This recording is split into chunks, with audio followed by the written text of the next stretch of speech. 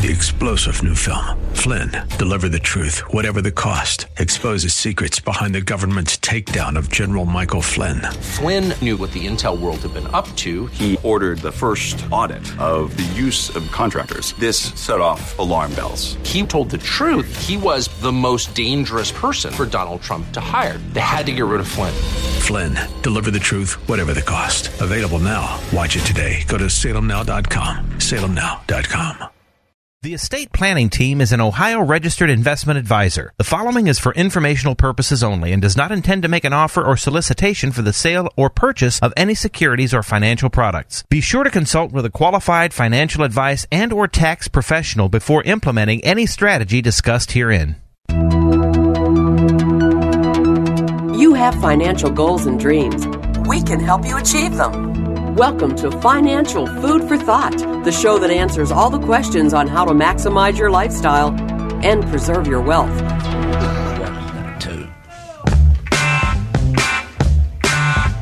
me tell you how it will be. There's one for you, 19 for me. 'Cause I'm the tax man. Yeah. Good morning, everyone. You found Financial Food for Thought. My name is Mark Donnelly, flying solo today as Carrie has the weekend off. She's off doing mom stuff. And so you've got me for the next hour, and a couple of things I want to talk about today. One, I have a little unfinished business from last week's, our annual 420 show. I kind of ran out of time last week, so I just want to follow up on that. Then the last part of the show, I'm going to talk about the infamous investment allocation strategy called, of course, Go Away in May.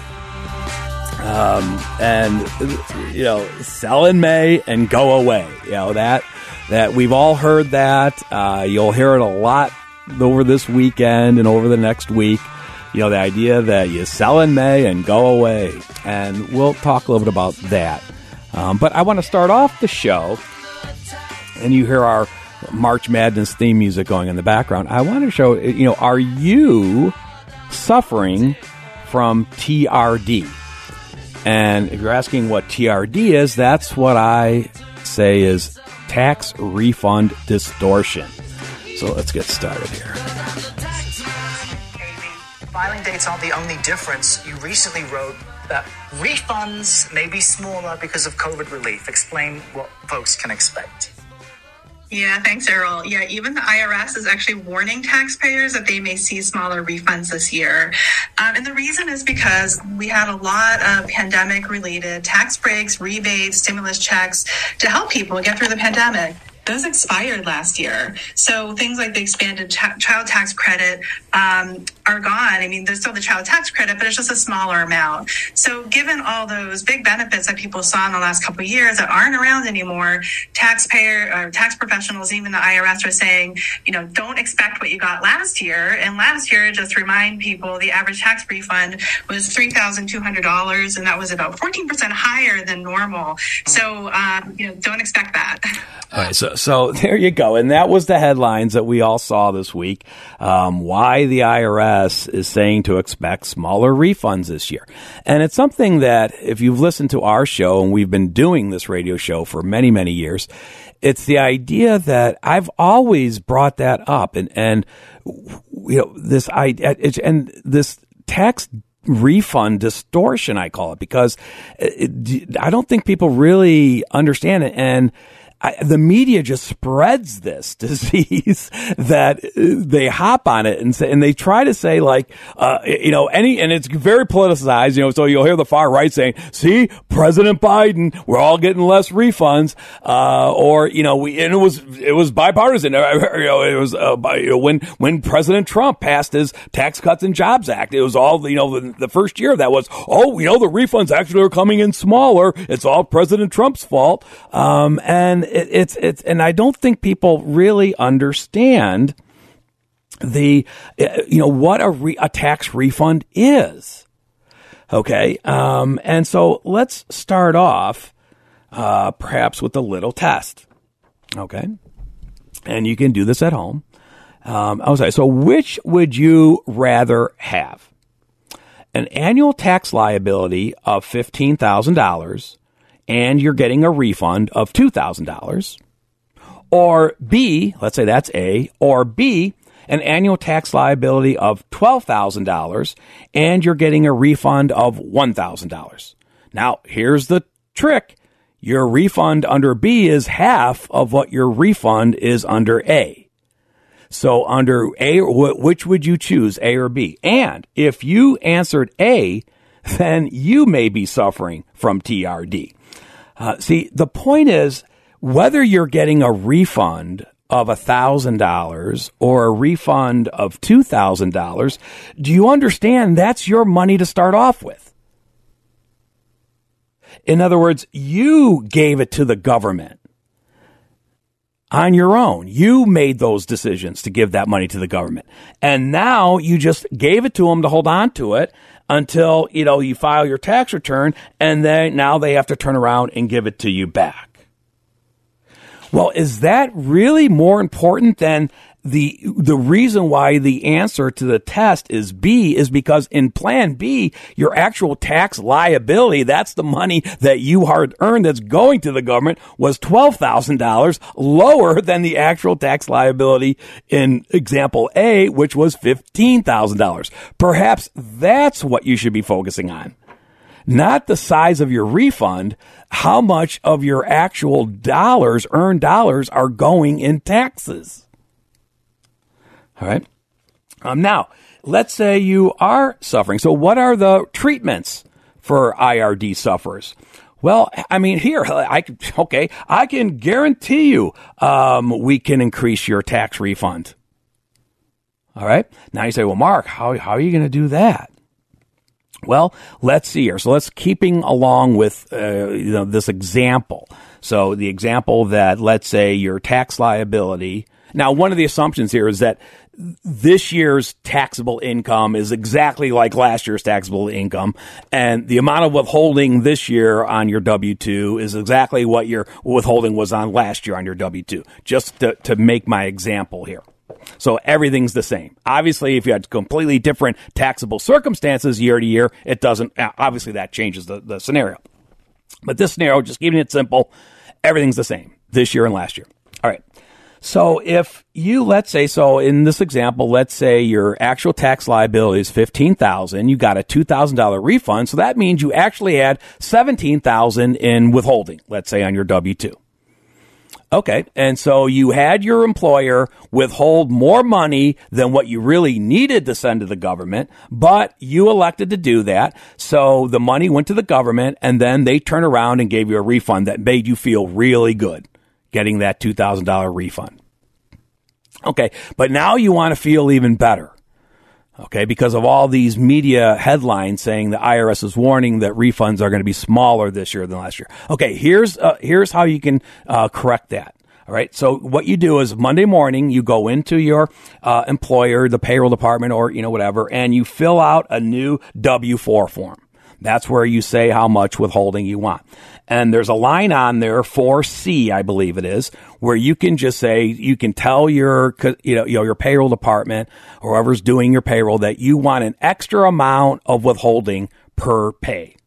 Now, you got to do the math on, how many pays a year and all that good stuff. But in my example here, you would say, the additional you want withheld is $2,000 throughout the year.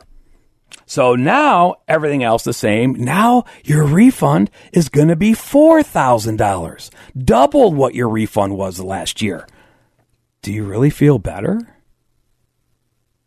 Now, of course, one of the side effects of that medicine is that, but if you increase the amount of withholding, that means you're bringing less paycheck home every month. And could that, so are you really getting ahead? Now, if let's say you're saying, well, Mark, I'm retired. I don't have a W-2 income. So how do I do that? How do I take that medicine? Well, it's similar.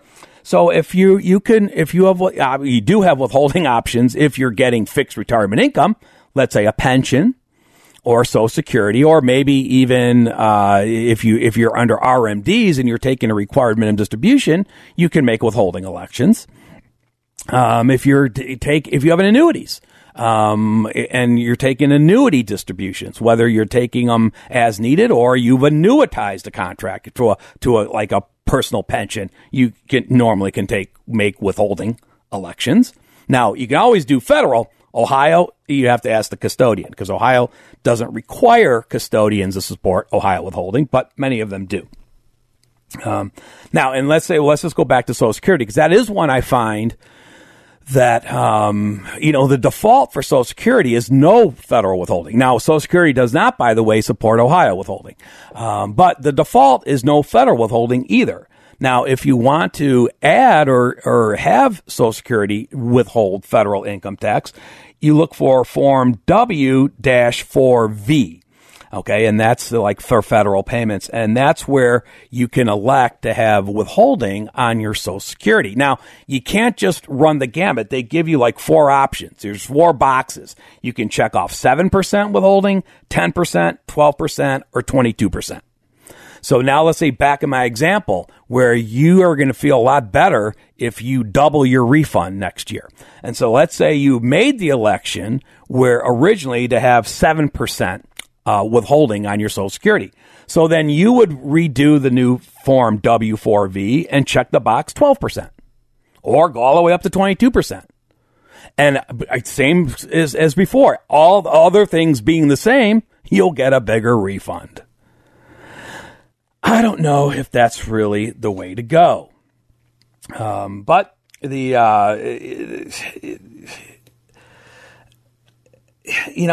and also, the idea is because if you elect to just give the money to the government in order just to get a refund, the government's not going to pay you a lot of interest.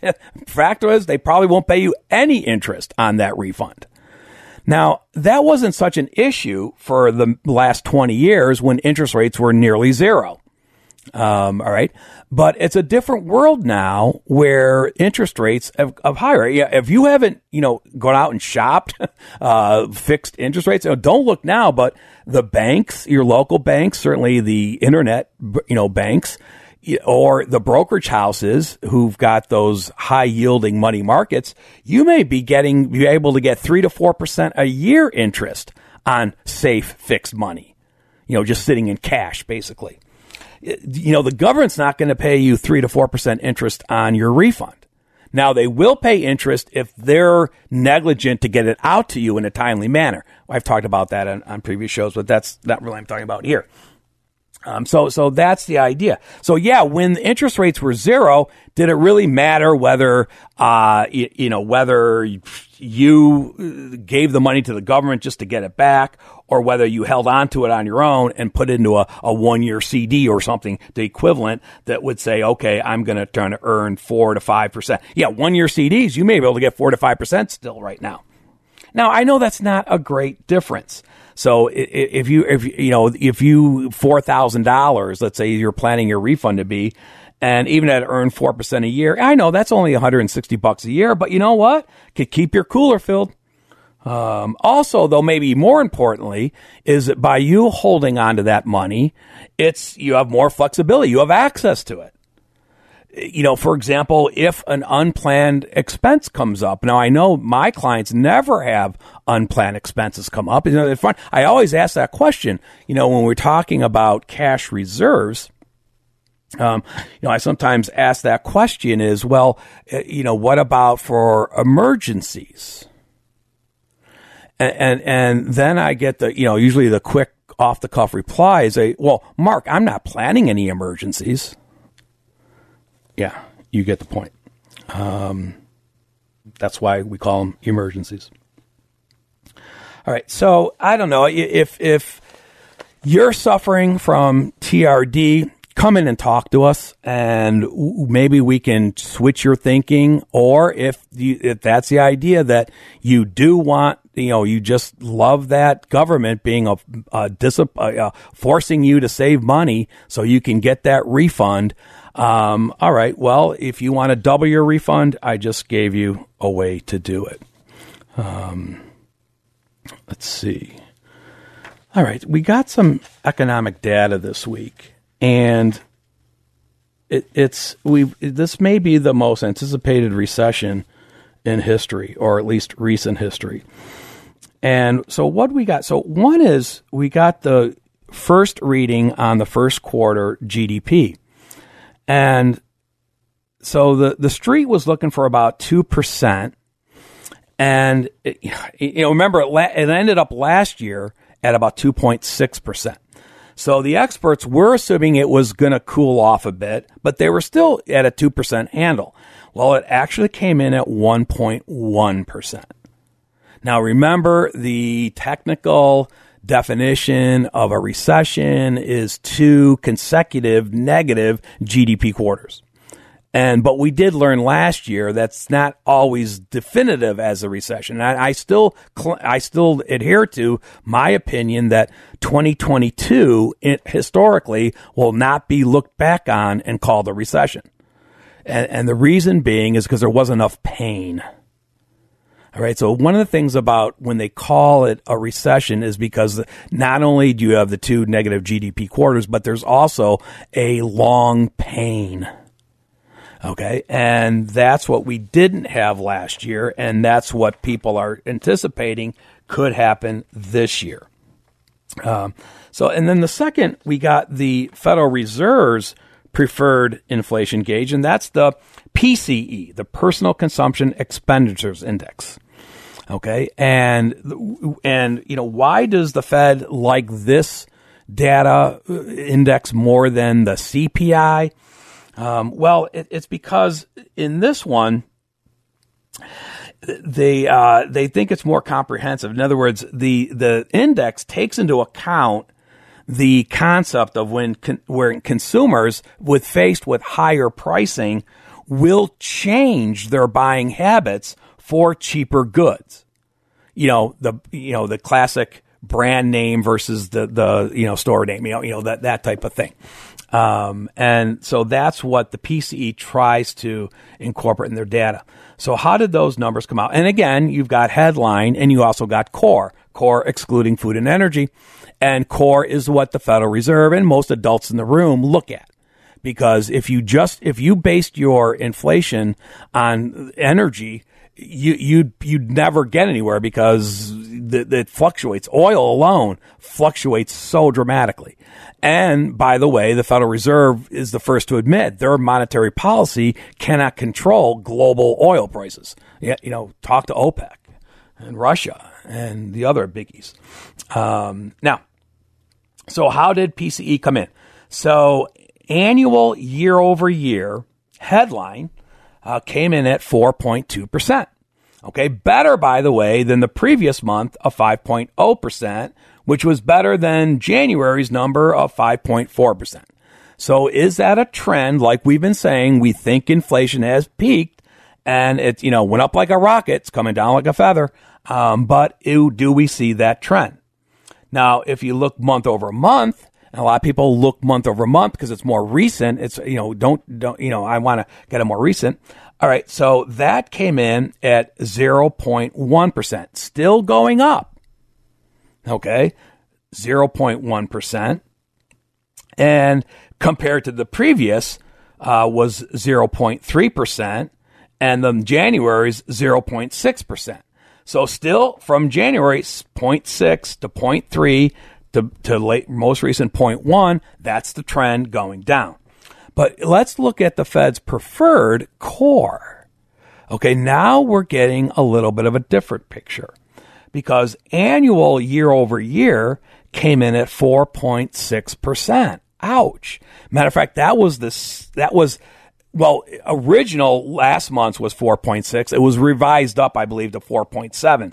So, but the street was looking for that to decline a little bit too. They were thinking about 4.5. Well, it's sticky. It's staying right at that 4.6, 4.7. That's a problem for the Fed Because if their medicine isn't working on their core, guess what?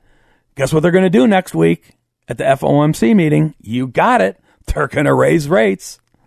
I think this is, I think that because this data, now if you look month over month, okay, core came in at 0.3% increase, which was the same as last month, 0.3. See the stickiness. Okay. And that's what the Federal Reserve is going to say. They have more work to do. And that means there's more pain coming. All right. And so you can see, but if you look at those two together, the idea that the GDP is slowing, inflation is remaining high, you have 2 out of the 3 legs of the dreaded stagflation. Now remember, stagflation is bad. Inflation is bad. Stagflation is much worse. Okay. And stagflation, again, is, that concept where inflation is high. The economy, the GDP is slowing or decreasing. And the third leg is unemployment remains high. And that's the one that's the third leg is the one that we haven't seen. Okay. For the last couple of years, unemployment has, since the Rona recovery, the unemployment has remained pretty low, right? But the Federal Reserve is kind of saying that was always the knock against the Federal Reserve, that, part of their medicine to stamp down inflation is they keep saying they've got to cool off the labor market. And so they don't get into this, wage spiral, that causes companies fits, right? So, so that's the manufactured recession. They've got to cool off and they've got to have unemployment go higher. All right. But this is the difficulty here, trying to land this properly, because if GDP collapses, and they can't get inflation down before the unemployment rate goes up, are you looking at stagflation? And so that's one of the things. So again, and that's why many people, and as a fact, I think I mentioned even last week's show, when we saw the FOMC meeting minutes for March, they're pretty much, the Federal Reserve was saying pretty much a base case recession. All right. So what can you do if you're concerned about the U.S. going into a recession? So we always say, 3 simple things you can do to protect you and your family from the next economic downturn. Whether you think it's going to, be the Thanksgiving recession, which is kind of the ballpark I'm in, or, it's not going to happen until next year, perhaps, if you're in. And so the first thing is maintain an adequate cash reserve. Okay. Because that's your first defense against, an economic downturn. Now, by the way, what's the appropriate, adequate, appropriate cash reserve for you? You have to figure it out. Don't ask your neighbor. All right. It may not be the same thing. But for example, if you're still working, employed, one of the things we worry about in recessions is that people get laid off. So you may look into that, the idea of what if I'm laid off? Let's say you're retired. You're not worried about being laid off, but, so then you would say, okay, usually you correlate a market downturn. A market decline. Now, we had a big market decline last year, right? So a lot of people think, hey, we're lower to the bottom anyways, but it's done pretty well this year. Okay. So could the markets drop? And so the idea is the adequate cash reserve means that whether you're working and get laid off or in retirement and you want to maintain your lifestyle, if you don't want to be in a position where you have to sell your investments low, because remember, your investment advisors always tell you never to do that. Don't sell low. You're supposed to buy low and sell high. You're not supposed to sell low, right? So if you want to prevent that, that's where if you have a big enough cash reserve, then you can rely on the cash reserve that gives your nest egg, your investments, time to recover. And by the way, if you're not selling those stocks low, you're waiting for them to recover because you have enough cash. All right, then you're still collecting the dividends. or interest or, things like that. Now, the second thing is don't take on more risks than what you need to be okay. Rebalance. If you're using professional investment advisors, chances are they are rebalancing for you. All right. If you're not, if you're DIY doing it yourself internet, well, then you have to kind of do it yourself. So it's that idea of saying, well, how much risk do you need to be okay? And then are you watching and rebalancing? So you're not ever getting over risk exposure. And then the third thing, if you're really concerned about, a pending economic downturn, we always say, if we do have a recession in the next 24 months, let's say, it might not really affect your lives today. I mean, you're not going to run out of money today. It just means, in a weird way, the longevity of your financial plan is in jeopardy. Meaning, let's say you were running a financial plan and the money was lasting to age 90, 95, do I hear 100? That's your peace of mind. We let our clients tell us how long they want their plan running. We can make recommendations, but it's your plan, not mine. I'll tell the robot whatever. All right. It's just as long as it leaves you in a decision-making mode and peace of mind. So let's say that's age 95. And so let's say your plan A without an economic downturn was lasting to 95, but now we can model in an economic downturn. Sometimes we call that plan R for a recession or recovery. And the idea is let's model in a worst case scenario. And in today's world, that could not only mean a market decline, it could also mean higher inflation, this non-transitory inflation that we're experiencing. And the idea is my money still lasting to 95? And what if it's not? Well, that's what we're trying to determine. And that's pretty tough to do, is to try to do that type of math in your head, to try to project out the next 20, 25, 30 years with inflation and spending and taxes and everything else, and say, how does a 15% drop in the market and, 4 to 5% inflation for the next 3 years affect my longevity? And that's what the plan are, and it helps you make decisions today once you kind of get that long-term effect. So if you would like that type of planning or help in building that planning, just give us a call. So, the estate planning team, you can call us at 440-239-2090. And we're an Ohio registered fiduciary planning firm. We've been helping Cleveland families build custom financial plans for over 36 years. And, we do it one plan, one family at a time. You can also find more information about us at our website. So our website is kind of the name of our radio show program, Financial Food for Thought. Just one string of characters, lowercase. So financialfoodforthought.com. And then on there, you can find financial articles. We had recent articles on the Secure Act 2, which we've talked a lot about on this radio show. There's calculators on there if you want to run a mortgage calculation. You can also link to these radio show podcasts. All right. So there's a nice bank of, the radio station keeps a nice bank of these shows, probably going back, I don't know, maybe 6-8 months, maybe even longer.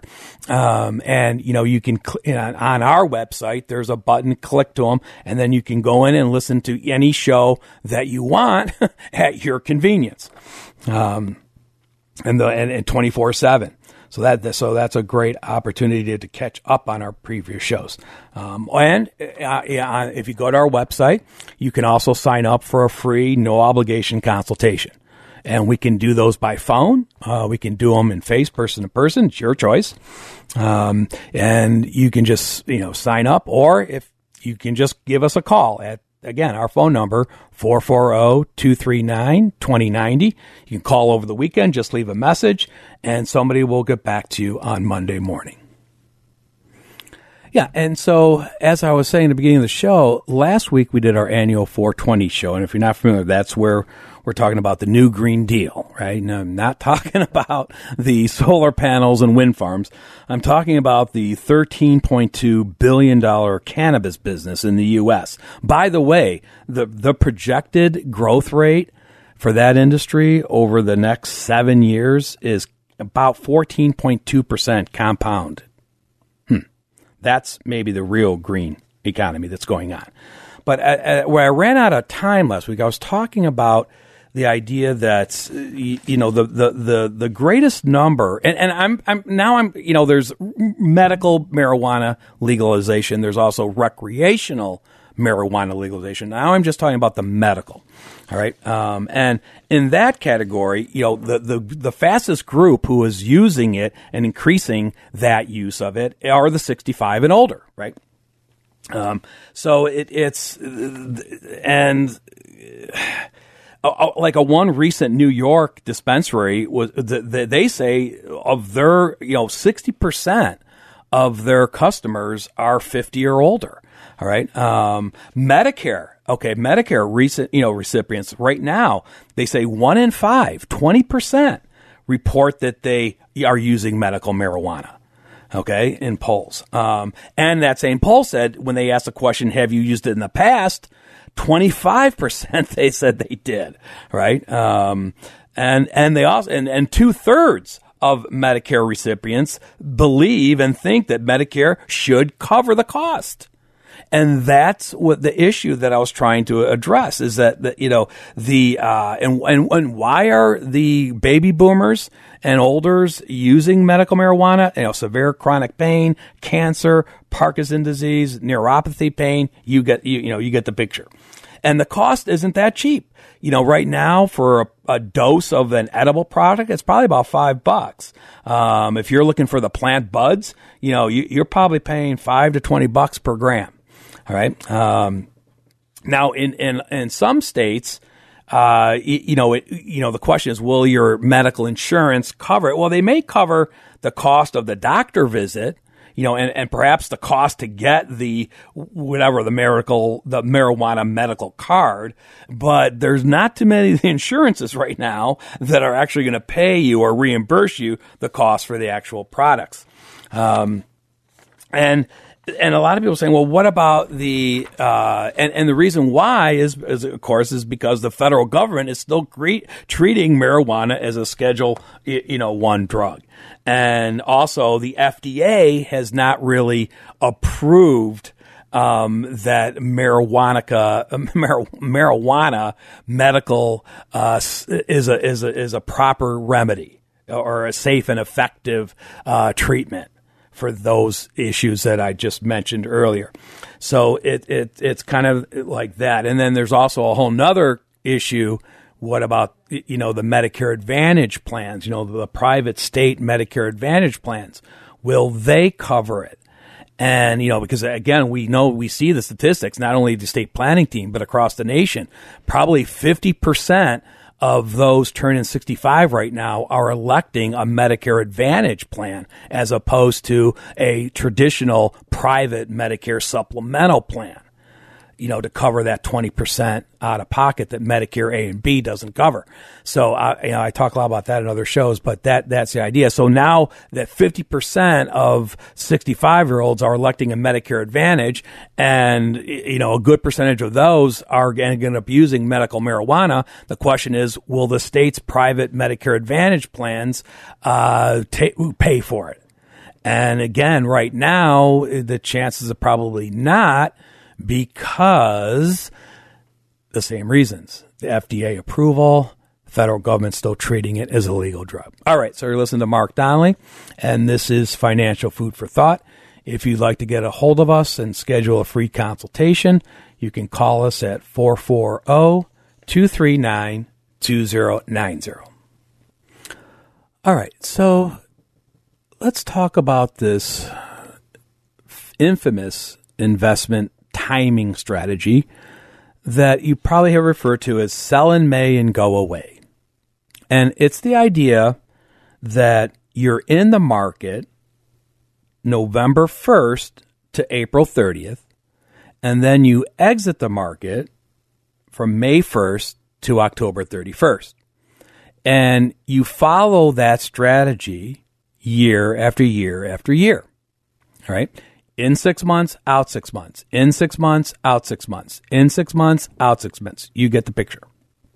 And now I don't know the idea of going away in May is we've seen the summer doldrums, where the stock market just seems to pan out in the summers, the dog days of summer, everyone's vacationing and stuff like that. But then you want to get back in before the Santa Claus rally, that usually that big, return, and then going into the new year and that momentum. So that's kind of the idea, where you're going in October and you're hanging out to right before May. And then you get out and sit on the sidelines and then jump back in. Now remember, the estate planning team, we do not make any specific stock recommendation. We are not investment advisors. We don't, that's not what we do. Okay, but but we play around. We have fun with some of these strategies. And so does it work? Well, first of all, I don't think there is a professional investment advisor. Meaning somebody, if you're hiring and let's say they have a discretionary account where, they are putting together a stock and bond portfolio for you, right? Where, they have discretion, meaning that they're making the moves. They're not calling you on the phone every time they want to make a move in the market, whether to buy stock or sell stock. It's based on your objectives with that investment advisor, but you get my point. So I don't think there's a professional investment advisor on the planet that really recommends their client follow this rule, or, like I said, if they have discretion, are doing this religiously every year for their clients. By the way, if yours is, please let me know. I'd love to talk to them. That'd be really interesting to see how the history there is. But again, I don't really think any professional investment advisor is making this recommendation. But the DIY people out there doing it yourself, maybe you want to follow this. Heck, I remember one time, it was many, many moons ago, I had a client in and we started talking about his process for, investing into the market. And he was following the ocean tide strategy. And I thought he was kidding.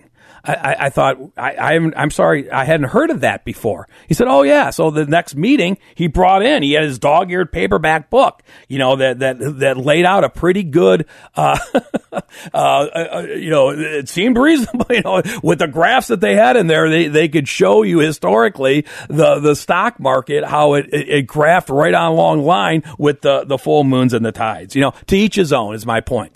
And the point is, we don't make recommendations along those ways, but if you were just curious, because you'll hear a lot about it in this, beginning of May every year, it's talked about all over the place.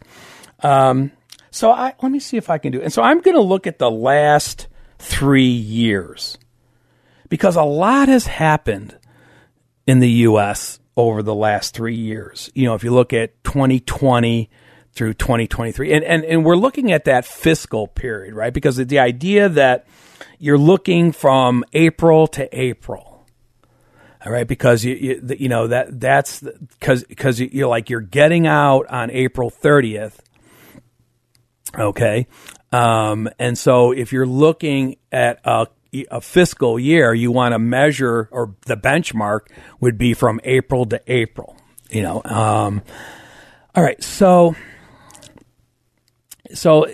what has happened since, 2020, of course, we had the Rona recession, all right? And then in 2021, we had the beach ball bounce recovery.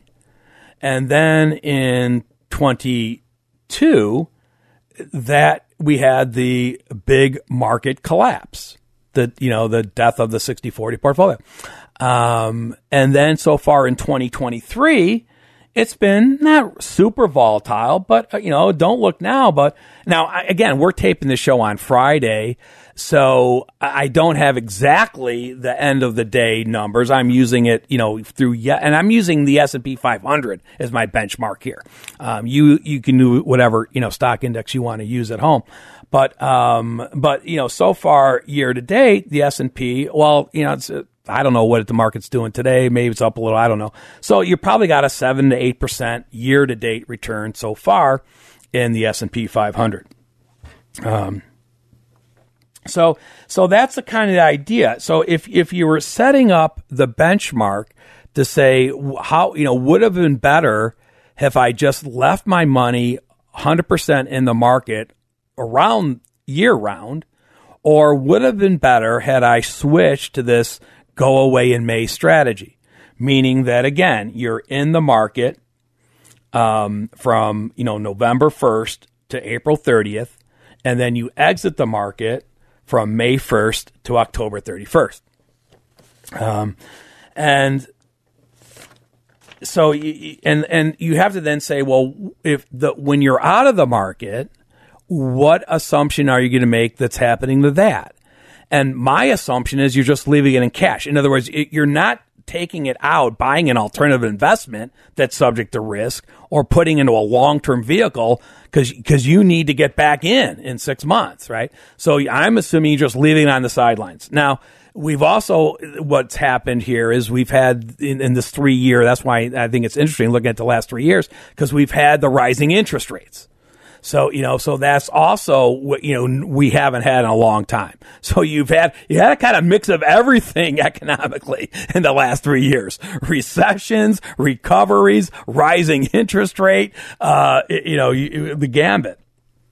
Now, so the idea is, well, okay, so for the 6 months of the fiscal time that you're out of the market, we have to make some assumption on what that's earning. I don't know. Let's say 2% a year. So in 2020, 21, might have been less than 2%. 2022, 23, it might be higher than 2%. And remember, you're only in there for half the time because the other half of the time you're in the market. So let's use 1%. So as a benchmark, we're just going to assume that when you're out of the market in this strategy from May to October, let's say your money earned 1% over that time period. All right. So then we can start looking at, and again, so we start looking and see, well, how has the S&P 500, done for those, annual periods from April to April versus how did they do if you're only in from, from November 1st through April. And let's see. Okay, so let's see if I don't have time to go through all these numbers. Maybe I just go to the bottom line. It's because I'm running out of time. I'm not going to be able to go through all the actual numbers. I'm just going to go through the kind of results. So the idea is, all right, so if we look at from the 2022 to the 2023 period. So if we look at from April of 2022 through this April of 2023, if you were all in the S&P 500 for that time period, your return would have been a 0.08%. Not too stellar, not too exciting. And mostly because you're capturing that 2022 market decline. You're not negative, okay, in that fiscal period, but you're not anywhere near, the 5% that you're running your financial plan on. But let's say you followed this strategy. And so let's say from April of 2022 through October of 2022, you were not, you weren't in the market at all. Okay. And you just had your money in the sidelines, and let's say it earned 1% for that 6 month period. Okay. Now from November 1st of 2022 through now, April 30th of 2023, you'd be up, the S&P is up 6.8%. Okay. So you've captured that little recovery. Remember how good January of this year was. The market, the S&P alone in January was up 6%, right? So you captured that, right? And so now you've got so for the 12 months, 6 of the months you earned 1. The second 6 months of that fiscal period, you earned 6.8. You got an annualized 7.8% return. You're feeling pretty good because now you beat your 5% that you're running your model on. All right. So you can say, okay, but what if we go back and look at the fiscal period 2021 through 2022. Okay? So if you were all in the S&P 500 for that time period, April 30th of 2021 through April 30th of 2022, you would be down 1.18%, or you were down 1.18% negative. Okay? You're missing, obviously, your 5%, projected rate of return that you built your plan on. And a lot of that because you caught that drop in 2022. Some of that drop and kind of going from there. All right. Now, it's not big down. I mean, it's relatively flat. I mean, 1.18%. I mean, that's not going to break your plan. But let's say, but what if in that same time period you were following the go away in May? Okay. And that, so when you were out of the market from April 30th of 2021 through October of 2021, okay, we're just going to give you your 1% because you had that money sitting in a CD or whatever. You earned 1%. Okay. Then when you jump back in November of 2021 through April of 2022, okay, you're down 10.28%. Ouch. Okay, so now you're down 10.28 plus the 1% that you got for being on the sidelines. So you're down 9.28%. So in that time period, it would have been better for you just to stay in the S&P 500. You would have had a lesser loss. Okay. Now, what if we go back 1 year further and we go back to 2020 to 2021 fiscal period from, April of 2020 through April of 2021.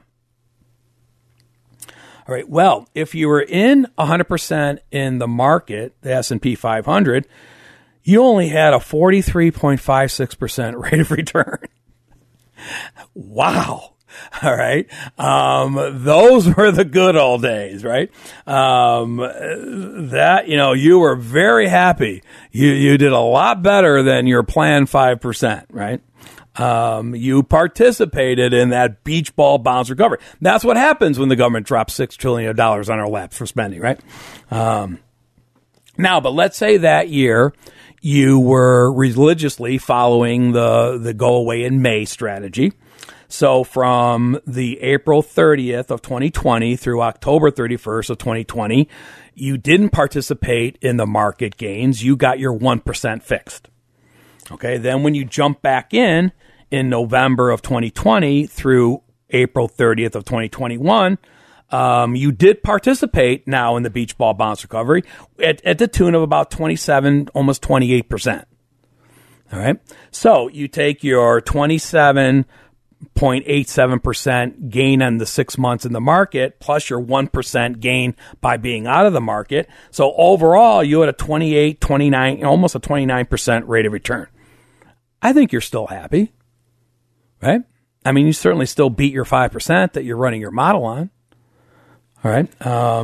So you can see, is this enough to make a decision on whether or not you would do this? And I'm not recommending you do this. I'm just playing around with the numbers. And that's one of the things that I try to get across to our new clients is that I'm not here to make decisions for you. I feel our role as a planning team is if we're showing you enough empirical evidence, whether that be being able to run a model looking out 20, 30 years or running a Social Security analysis to say what is your best election option or running a pension analysis to help you determine whether you should be taking the lump sum or a lifetime annuity, looking at planned IRA distributions, whether you should just be following the required minimum distribution or doing an accelerated distribution Roth conversion. In other words, we don't tell our clients what to do. We feel our role is to run enough analysis and to show them that they make a decision. That if we got enough out on the table, it helps them make a decision. But at least now they know why. So looking over this 3 years, so let's do an annualized return over these 3 years that I just went over. So again, let's say you were just all in the market. And so in the first year, you had a 43.5%, 56% rate of return, incredible growth. In the second year, you had a 1.18% loss, a little pain there. And then most recently, the third year, you have a basically flat, a 0.08% rate of return. So adding those 3 years up together, that's a 42.46% rate. Divided by 3 years, you're annualized 14.15%. Okay? Now, how about if you follow the go away in May strategy for those 3 years? So in year one, you had a 28.87% rate of return. In year two, you had a negative 9.28%. Ouch. And in year three, you've got a 7.8% recovery after that 9% loss the previous year. So overall, for the 3 years, you're coming in at 27.39. Divide that by 3, that's 9.13% annualized, just under that double-digit return. Now, again, not a lot of our clients, nor do we ever recommend to our clients that they have 100% of all their investments in the market. Or it's very difficult to time it, which I can't describe. So in this strategy, you would say that the go away in May isn't working on an annualized basis over the last 3 years. In years where there were good markets and years there were bad markets. In years when the Feds were rising interest rate, all those other economic data, the all in 14% blows away the 50-50 in, 9%. But we know you're not all in. So let's say you were following Biden's 4% rule and you had 50% of your money in the market and you were following this strategy for that 50%. And then the other 50%, you never followed this strategy. That was just purely long-term fixed items. That could have been, CDs, bonds, preferred stocks, maybe even fixed annuities.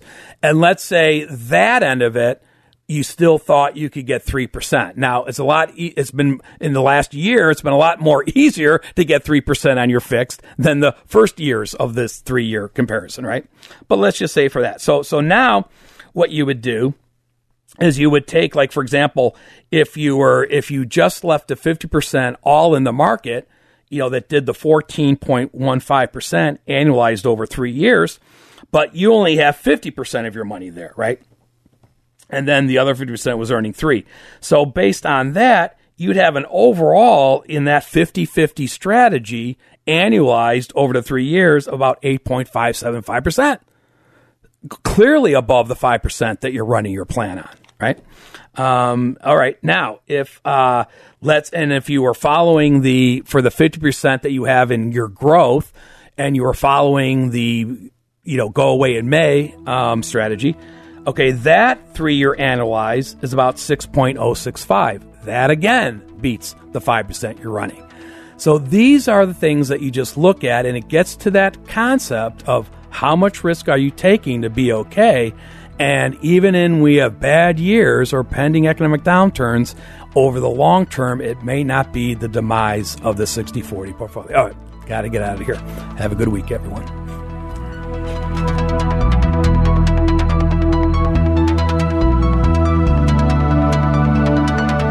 Tune in next week for more financial food for thought. For more information about the show, for estate planning or upcoming seminars, call the estate planning team at 440-239-2090. Thanks for listening. 3-star General Michael J. Flynn, head of the Pentagon Intelligence Agency, knew all the government's dirty secrets. He was one of the most respected generals in the military. Flynn knew what the intel world had been up to. He understood its funding. He ordered the first audit of the use of contractors. This set off alarm bells. The explosive new documentary, Flynn, Deliver the Truth, Whatever the Cost, uncovers the facts behind this scandal. Flynn told the truth. He was the most dangerous person for Donald Trump to hire. I find out the worst enemy that I'm going to face in my life is right here in America. They took my assessment and they wanted me to change it. And I was like, I'm not changing it. They had to get rid of Flynn. with in-depth interviews, archival footage, and never-before-seen personal records of the man behind the headlines. I just felt like I was drowning. Flynn, deliver the truth, whatever the cost. Available now. Watch it today. Go to salemnow.com. salemnow.com.